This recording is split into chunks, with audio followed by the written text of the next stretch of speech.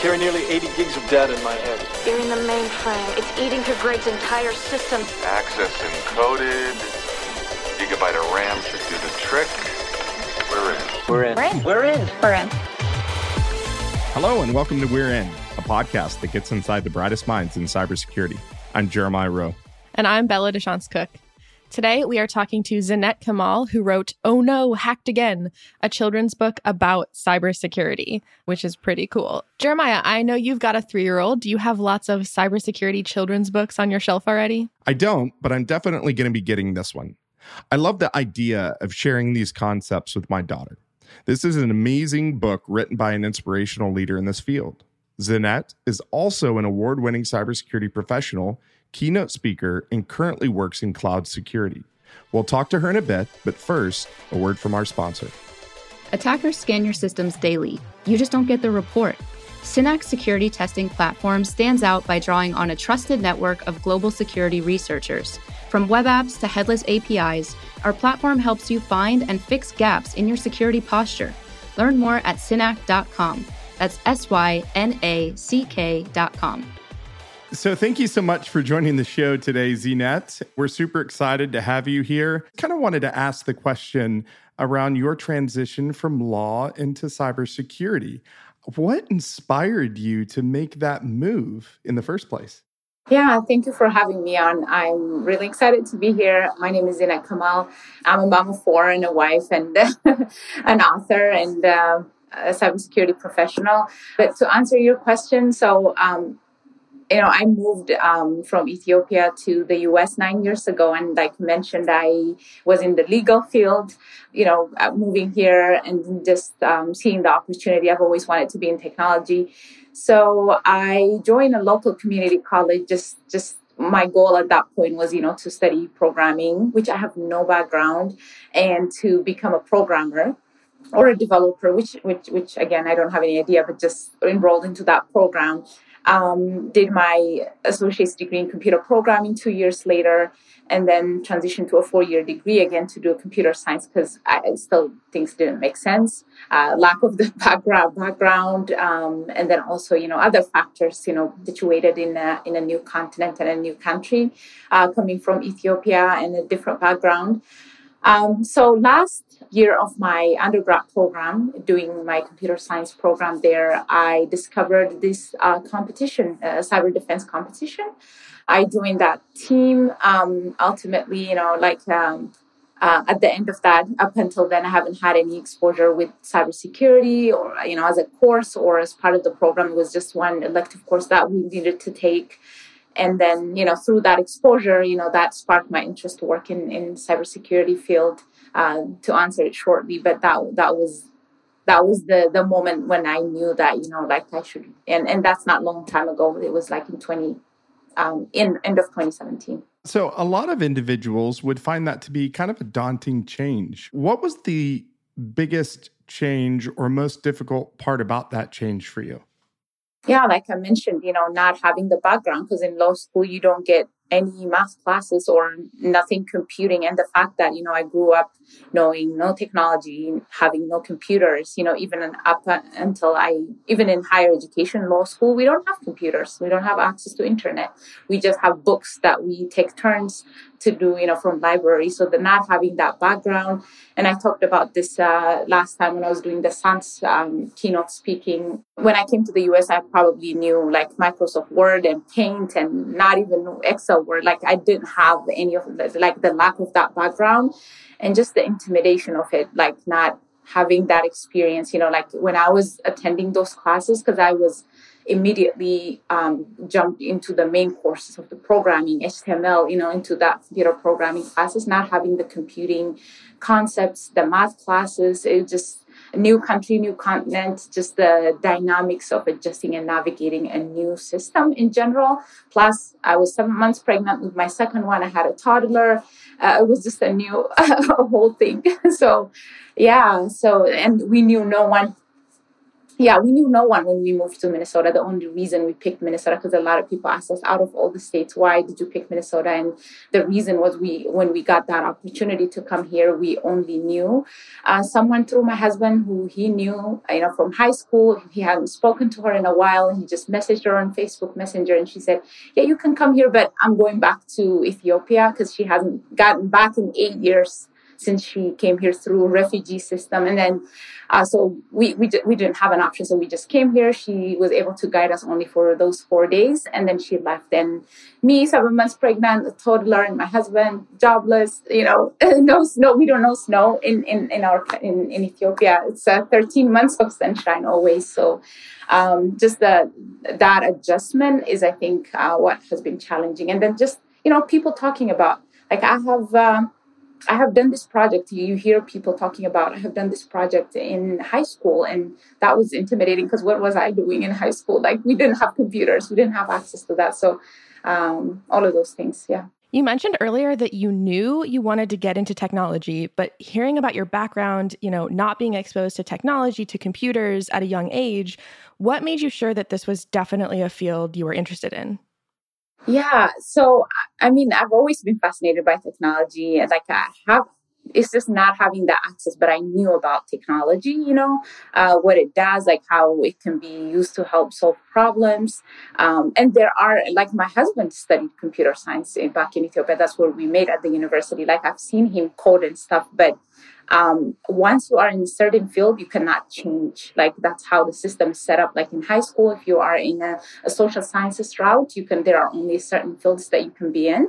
And I myself said multiple times, self-eliminated myself from math classes because I've always thought that I'm not good at math. So I've never navigated the route of natural sciences, where when it's time to go to the university, you have a certain options to be in those spaces only, So, but I knew about it, like, and then people talk about, like, technology is huge and healthcare is huge, coming here. So I had to do some thinking, when I decided that I'm going to restart and start from scratch, from, in a new country. Yeah. So we talked a little bit about, like, the challenges. I can't even imagine some of the stuff that you were going through, like trying to put I'm trying to put myself in that situation.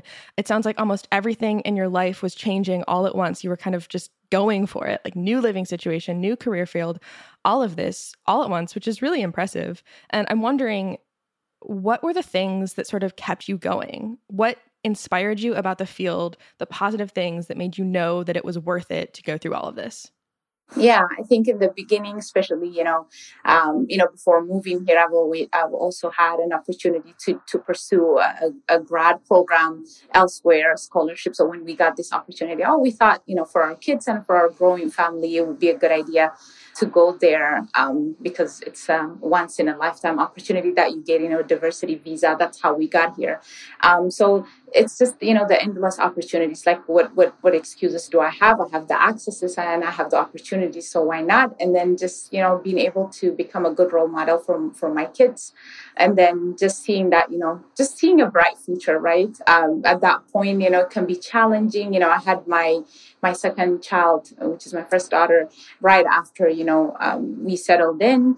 There were challenges because my husband had to work all day. And then, being able to, at that point, I was just preparing myself to go back to school, watching a jealous toddler, which happens whenever another newborn is in the house. And when they find out that they're not leaving the house anymore, they just get jealous. And just, navigating that, and just postpartum issues, just being alone, coming from a community-based system and just being alone because we knew no one. There are a lot of challenges with those as well. But just, seeing the bright future, like, I've never at any point felt like, I had to look back, but look in the future, look ahead and see what are the possibilities, like what could I do, with me and the opportunity that I have. And I think that mindset kept me going always. Yeah. Absolutely. And I know I've heard you speak about making this transition and wanting to help others get into this space as well. And you had the drive, you had the motivation. What are some things, though, beyond just sharing your perspective and your story here? What are pieces of advice that you'd maybe want to give to others who are trying to do a similar transition? I would say like I wouldn't say like everybody go to cybersecurity, but like if you have the passion and the need, like if you have the interest, like I've been fortunate enough to see that early on, like even if it's the last year of my computer science degree, which through that competition that I mentioned, but it's like if you believe in yourself and you can do it, like you do belong in such spaces, like if you have that interest. And I think that's been the mantra that I have been saying all the time, like if you have the passion, you can do it too. Like if I can do it, you can do it. Like I have had a million excuses that I could have been giving, but that didn't limit me like from making that transition. Yeah, absolutely. I feel like sometimes just reminding yourself or even hearing someone else say like, hey, you belong here. If you're excited about this, you belong here. I think that's a mantra that I've sort of come back to a lot in my own journey in this field. Just like hearing you belong here, it kind of helps. I would agree with that too. Yeah. And it's not easy, right? Especially when you are in a field that's continuously evolving, like to get hit by those feelings of like, oh my God, what am I doing here? I don't know what I'm doing. I always have those moments, so it's always good to have that reminder, like there's a reason for me being here, too. There's a particular thing I heard a mentor of mine speak about it once, imposter syndrome. And when he was giving that talk, I'm like, I feel that too. And then since then, I've seen others sort of come out and say, I feel imposter syndrome all the time being here. And it points back to your statement that you just made. And I think it's so simple yet eloquently stated that, if you feel happy in this space, you belong here. If you're excited by this space, you belong here, sort of a thing. Switching gears just slightly for our listeners, I see in the background there's sort of two books that you've got, and I know that you've written a couple of books. One of them, or your first book, is an award-winning book called "Proud in Her Hijab." And how did you? I was just kind of wondering, how did you get into writing children's books? Yeah, the pandemic. I'll blame the pandemic. In 2020, I have 4 kids, 3 different classes, plus a baby. They completely transitioned suddenly to, distance learning, and we had to support them, plus, doing a full-time job with my husband and myself, working remotely. And then we have a baby at that point in the beginning of the pandemic. He was 4 months. Now he's 2.5 years old. I don't know how that happened, but who's counting time since the pandemic, right? So, the book came about. So I've never written anything. I've never been an author. It was just coming from, how do I solve a problem? Like, let's just write a book, 2021, March, I think it's going to be a year soon that, I published the first book, like you mentioned, Proud in Her Hijab. It's a story of family strength, identity, and empowerment. And it's coming out of, the questions from my own kids, having similar questions. They're bringing questions about their hair braids, their hair texture and types, and their hijab. Like, when you're spending your days with diverse group of people, like in school, depending on where you're going, you get asked questions, and usually they bring that to their parents. And I thought, if these questions are asked here, and probably it is also happening in another household. So I thought, let's teach ourselves how to self-publish and publish a book. So that's what I did. And I just started. The reason why I hopped on Clubhouse app is to find rooms and listen into how authors publish a book and whatever they're writing, how do they make it a book, how to get an ISBN and all of those things. So the main message of the book is really to empower and uplift girls who choose to wear hijab, to be proud of themselves, their identities, and, just to bring their whole selves as they are, because there are a lot of, mainstream media, a lot of things going on in the media that are, stereotypical things that are going on, So just to let them know, like, I see you, that's literally in the dedication of the book. And then to also create awareness for readers that, a lot of these misconceptions are coming from not knowing. I truly believe that. So creating awareness, especially for children, right? The importance of appreciating diversity and, the importance of appreciating other people's faith and cultural differences, all of those things, because it's a multicultural book, because I have snippets of things from the food, Ethiopian food, injera, the flatbread. It has description of the Eid festivities, which is delicious, by the way. I had my first Ethiopian food probably a year ago, and someone took me there, and I was like, this is great.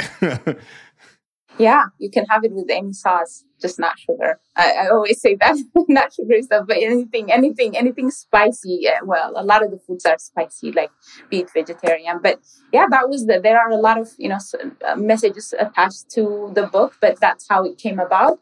And I was pleased, that it became, Amazon #1 bestseller and won a couple of awards too. But I just continue to get inspired by the messages, I'm getting from the children and the parents and the read aloud events afterwards, just how the message resonates with them, and that even adults like telling me that, oh, I've learned a lot of things from the book, even though it's a book for a 6 to 12-year-old age group. Congratulations, by the way. That's really phenomenal. Thank you so much. Thank you. Can you also tell us about the second book that you wrote as well? Oh No, Hacked Again? Yeah, and that one also, I also blame the kids now because they keep being the inspirations, because when you have 4 kids, you never run out of inspirations. During the pandemic, they were spending a lot of time, a lot more than what they are allowed to online, and, online gaming, chatting and stuff. So I've noticed more than, I think, one occasion that my kids, I think 2 of them accounts got hacked from those gaming experiences. And so, it's really about teaching kids the importance of online safety, password security, and MFA. We don't notice when we give them tablets and access to the internet. We don't say that, it's too early, but we always tend to think that, teaching them about online safety and cybersecurity is too early. So I published it 6 months after the first one. And looking back, I'm like, how did I do that? Because it's really difficult to do that. Like, you have to recover from doing the first one, because I did it while learning, and a lot of challenges also, because you have to have interaction with an illustrator, making sure that your story gets captured appropriately, because they're picture books too, describing them and having that portrayed the way you want it to be. And then designer, working with a professional editor, and then just to be able to do the second one was like, afterwards, like I felt I was burned out, but it's worth it, because it's really important. Like, we have to teach our kids the importance of online safety, and also, sparking interest for young readers to explore this field when they grow up, like STEM field, cybersecurity in general, like to see that in as much as they're saying, I want to be a doctor, my kids want to be princesses and sometimes artists, it depends. But or a soccer player, none of the doctors and engineer things have been mentioned in this house. They just want to be, drawers, artists. But I've never seen anybody who says, like, I want to be a cybersecurity professional. I mean, you can say that it's newer, like we don't even know what it is yet. We're figuring it out. How do you figure out which age you're going to kind of tailor the book for itself? Because I know, like, these kinds of concepts are hard for adults to grasp in some ways. So how do you break it down for children to understand these things? Yeah, so from the responses that I've gotten, like, they're like very simple, like they can understand it. But for me, I don't know, maybe I am writing. So all of the characters and the names are my kids. Like, all of my 4 kids are the characters. Even they physically, like, I literally sent so even the names, because representation, right? To seeing themselves in character-wise, and also seeing their names, like, that has been very important to me. So having that, going back to the question, I lost track of it talking about that, but but it's them. So I know how they talk. I think seeing it from their perspective. So the second book's main character is my second kid. It's Ilham. She's 8 years old. She loves online gaming, and she got hacked, and how she navigated that, how to operate safely online.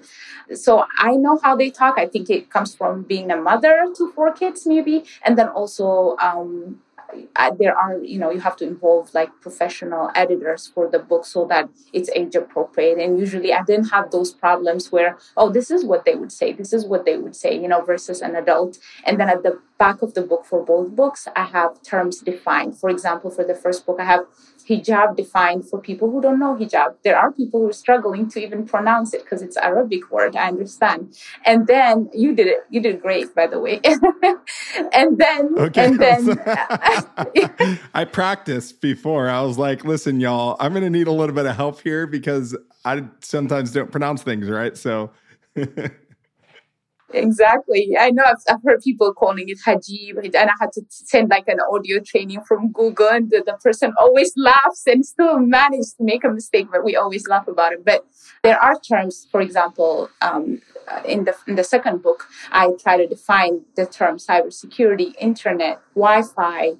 There is a glossary vocabulary at the back of it. I wish I could show you. And then, all of those things to make sure that, as parents are having those conversations about multi-factor authentication, because the books are meant to be conversation starters. And then to define, like, I don't even know, like, how to define that for a kid. But the definitions might still be difficult, but at least, I tried like what it means, what an internet is, what a Wi-Fi is, because 6 to 12 years of age, that's the age group. Because that's, I figured it, my experiment is from my kids, because my kids are, when I wrote it, 6-year-old, I have an 8-year-old, I have a 12-year-old. So I have them like read it and tell me like, is this something a 12-year-old like? And my son would say, yeah, totally, this is awesome, and then sometimes they would tell me, most of the time they'll tell me it's lame, like it's lame, we don't do such words, like it's cringy, that's what they will use, this cringy, yeah, they say cringy, like nobody says that, mom, don't, like, and then I would stop. But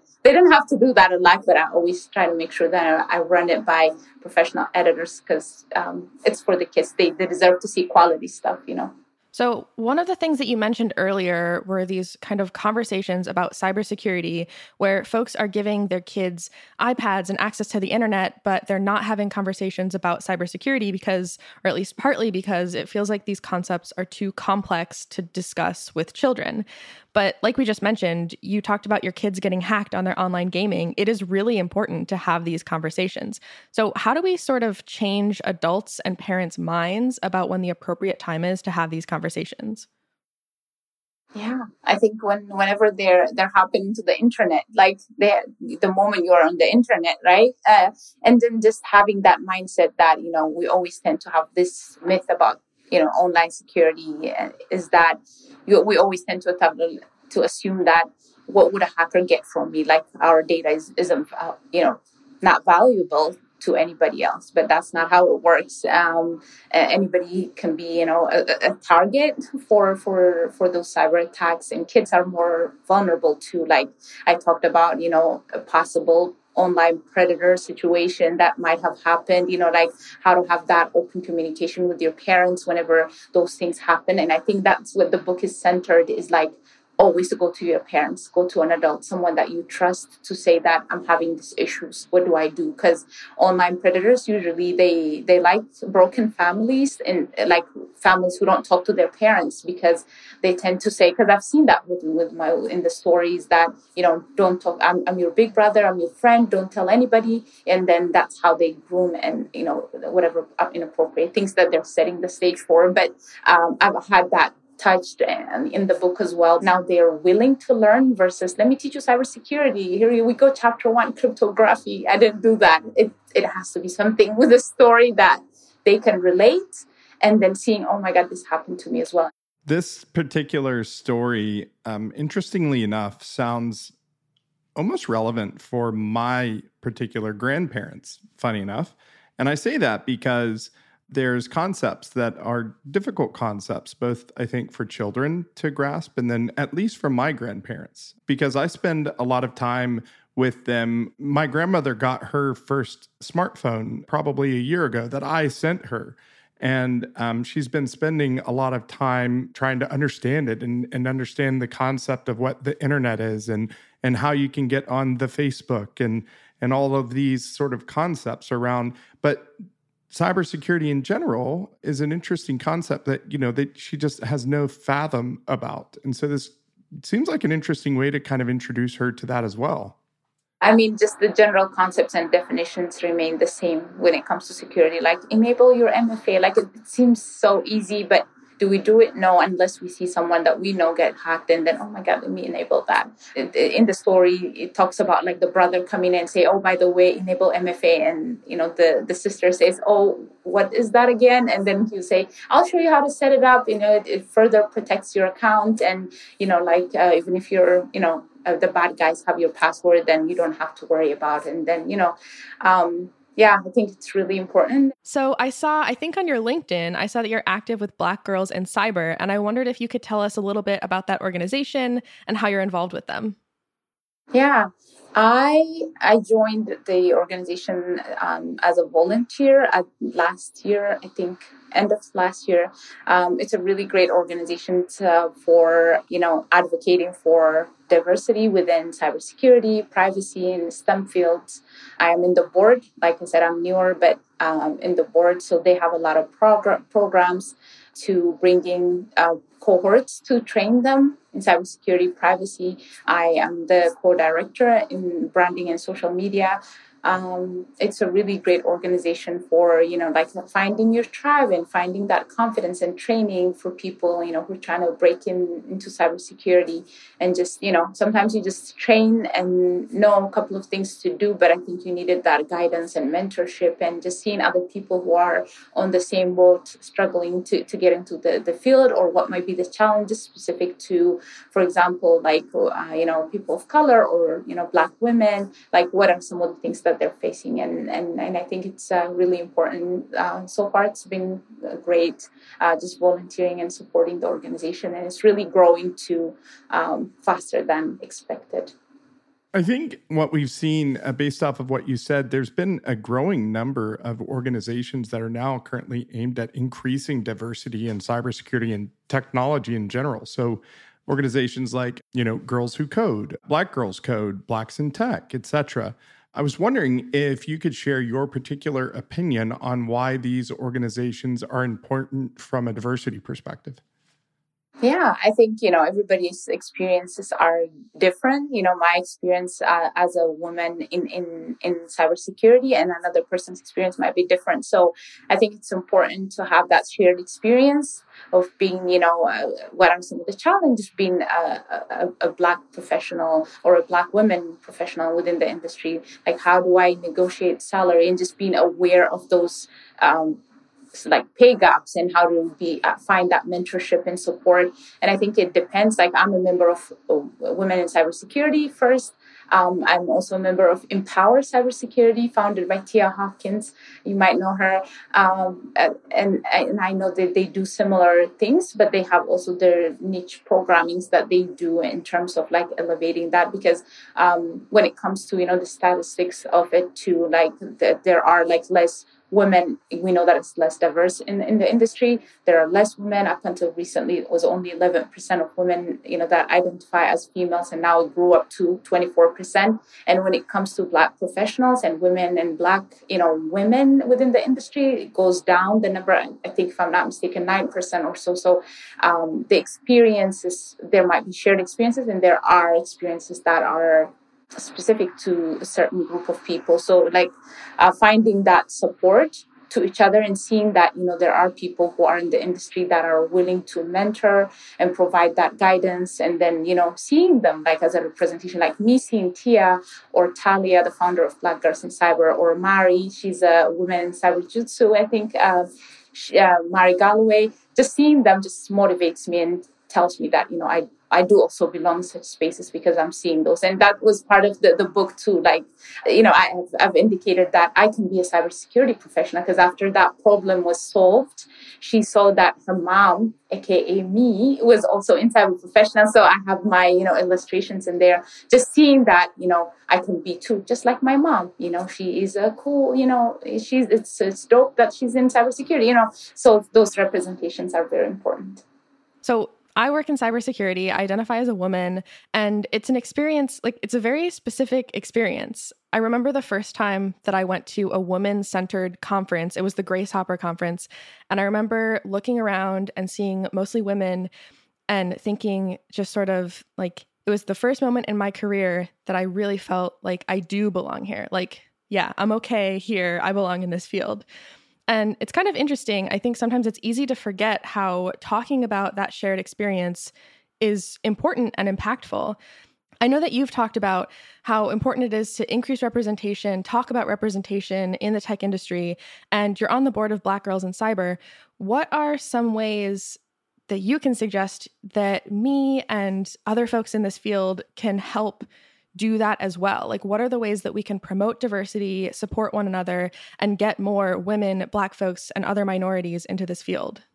Yeah, and I think the share, I don't know if you know, Share the Mic in Cyber by Camille Start and Lauren Zibrick and Caitlin, they have founded this movement, Share the Mic in Cyber, where allies would promote and also not only just promoting on that day, but also providing scholarship and all of those things, and just support, like genuine support, just being an advocate on their behalf and just vouching for them and speaking whenever, those people are not in that room, and just appreciating like the importance of it, having those diversities for those businesses to the benefit of the business. Because I think the business benefits more from having diverse teams with diverse perspectives coming from different, spaces to solve the cyber problem that we continue to face. So speaking of getting more women in this field, I know that you currently work as a cloud security engineer. Can you tell us a little bit about what that's like, or what your day-to-day is like?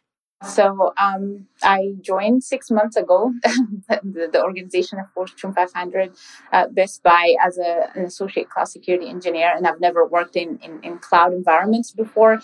And like I mentioned, when I started my career, I started as an IT auditor, then moved to state government working as an information security engineer in that space, and then recently, like I mentioned, 6 months ago, joined there, and I'm still navigating and learning. It's a huge organization.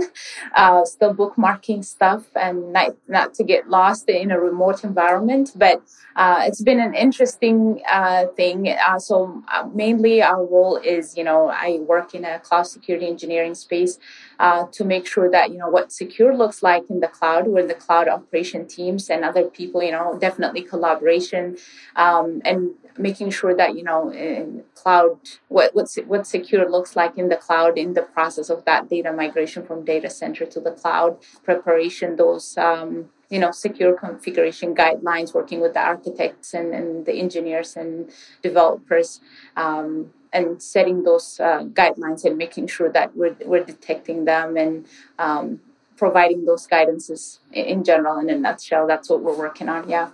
I myself am a former Best Buy employee, but I worked at one of the local stores. I was a Geek Squad agent. Geek Squad! Sorry, I had to shout that mantra for a second. I had a blast. I thought it was a great organization to work for. They do a lot of things to help out the employees, and I really enjoyed my time there. So really cool to hear that you happen to be working for them. So. Yeah. Initially, I wasn't even looking to get into cloud security. I was preparing myself, getting, AWS Cloud Practitioner and CCSK from Cloud Security Alliance. And then SANS, also GCLD, the Cloud Security Essentials. That was the newer one. But, LinkedIn sometimes can't lie. If you're present there, people would notice you and try to come and say, like, maybe you need to change and like, come on over. And I was like, no, I'm good. I have 4 kids. I don't want any change. I'm good. But probably it was also coming from like, I'm not ready for that. But I took a bet, and I, after months of those conversations going on, me saying, no, I'm not ready. And then they're being persistent. I made the transition, and I'm glad I did. It was a really great fit. I'm learning a lot. And I think that was the whole point of it, learning. I'm also doing my grad school at Georgia Tech.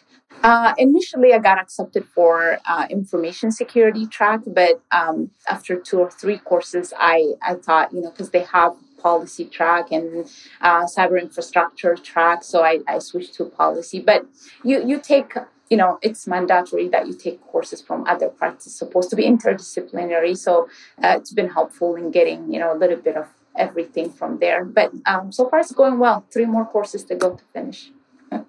Yeah, I think it's really interesting for folks that kind of like have other areas of study or other careers before they get into cybersecurity, we're often able to kind of draw back on those previous experiences and see how they inform and impact the way that we operate in this field. And it sort of seems like you're having this sort of full circle moment where you're able to kind of draw on some of your experiences before being in this field. What is that like? Yeah, usually though, like people, especially people coming like immigrants, I don't know, might be self-imposed. Like we tend to assume that anything that we have back home is worthless. Like it doesn't, like, because people start from scratch or like not being able to continue their career as they have started back home. That I don't know, me and a lot of the people in the community I've seen like coming as a doctors and not being able to, even coming with computer science degrees, not being able to find that employment here. It might be self-imposed. Like I've kind of pushed it, never talked about it until recently when I mentioned to people, like people say, what, you have a law degree? That's cool. Now I started talking about it. So I think it does like help. And there are a lot of things that you're bringing in terms of skills, transferable skills that might be pertinent to the cyber world as well. So kind of looking in the future with some of the things you're working on, if you want to share, you feel comfortable sharing, do you have like kind of a path that you would like to go down? Like right now, you're kind of focusing on policy, but what does the future hold for Zinet, right? From a trajectory perspective? Yeah, it's hard. I'm figuring out day by day, but I don't know. I just want to be, like a valuable thought leader in the space in cybersecurity, being able to advocate for like diversity and just bettering how the industry looks like, and then just being able to value to other people, like in terms of the cloud security, cybersecurity. Those are like my areas of interest, and policy too. I was still having issues like, how do I tie like the policy with this one? But there will be time. And you mentioned it, right? They're not disparate, like they're not separate things. Like one supports and complements another one. And we tend to have like, okay, we have 7 to 8 domains within cybersecurity. Like cybersecurity isn't just one thing, but they're totally interdependent. Like I started as an IT auditor, moved to information security, working on AppSec stuff, and now in cloud security. So a lot of the things as I was transitioning from roles to roles, I tend to talk about relevant things that I've worked in the past that are relevant to the job description that I'm currently applying for. Just making that connection and just talking about it and saying, security is all about enabling the business. It's not technology. Having those, common grounds that applies to every role, I think it ties it together. So I would say, work on my public speaking fears. I'm working on that consistently by just facing them. Because my mentor, AJ Yon, he always says, like, the only way to get over that is just by doing public speaking. And I would say, okay, let's do it. And I just did my first keynote speaking at SANS 2 weeks ago. It's been great. Thank you so much. As I was doing it, I feel like some of the things are falling off. Like it wasn't easy because back in Ethiopia or here, like I didn't have that mentorship. I didn't know that as a concept. Like until 2020, I didn't have a mentor. So that has been helpful. Just knowing that, you get better at it the more you do it has been helpful. So I always tend to think back whenever I get invited for podcasts or any place, especially after the books got out, I get invited to a place and I was like, should I go or let me just pass it? And then, I just go back and say, that's the only way to get better. And then I do it. Like AJ's voice rings in my head and I would just do it, So I think that is all of the questions that we had for you. We do just have one final, easier question to wrap things up, which is the question that we ask all of our guests. So what is something that you're comfortable sharing that we wouldn't know about you just from looking at your LinkedIn or other online social media? Oh, okay. I would say by the end of pandemic, not end of pandemic, but in the beginning of the pandemic, 2020, that's when I was coming off my maternity leave. Working from home. So as of then and now, I was able to lose about, I think, 50 pounds, just working from home and just losing the baby weight. And it's hard to lose baby weight, and especially if you're having 11-pound babies. All 4 of them are 11 pounds for no apparent reason. They just like to come off so huge, and then they're normal babies now. They're just normal size skinny babies. But I'm just proud that I was able to lose the amount of weight. I'm at a weight where I was like pre-baby. So that was consistent work and something I'm proud of. And I don't think I talked about it anywhere. So thank you for making me talk about it. That's amazing. Congratulations. Yeah. Thank you. Thank you so much for being on the show. It's been a pleasure speaking with you. I learned so much from this conversation, and hopefully look forward to seeing more from you in the future. Thank you so much for joining us. If you liked today's episode, please give us a 5-star rating and subscribe wherever you're listening to this. It'll really help us get noticed on your favorite podcast platforms. Also, share this episode with your friends, and if you haven't already, make sure to check out all the other really fascinating people that we've already interviewed. We're also open to suggestions. If you know someone we should be talking to, drop us a line at we'reinpodcast@synack.com. That's we'reinpodcast@synack.com. We're In is brought to you by Synack. If you're looking for on-demand, continuous access to the world's most skilled and trusted security researchers, you can learn more at synack.com. Synack recently launched its Empower Partner program so that partner organizations can more easily offer the Synack pen testing platform to their own customers.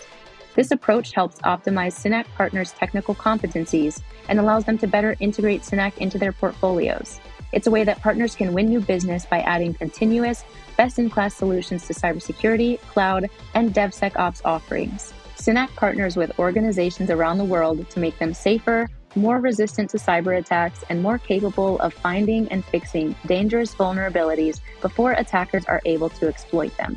Learn more at synack.com. That's synack.com.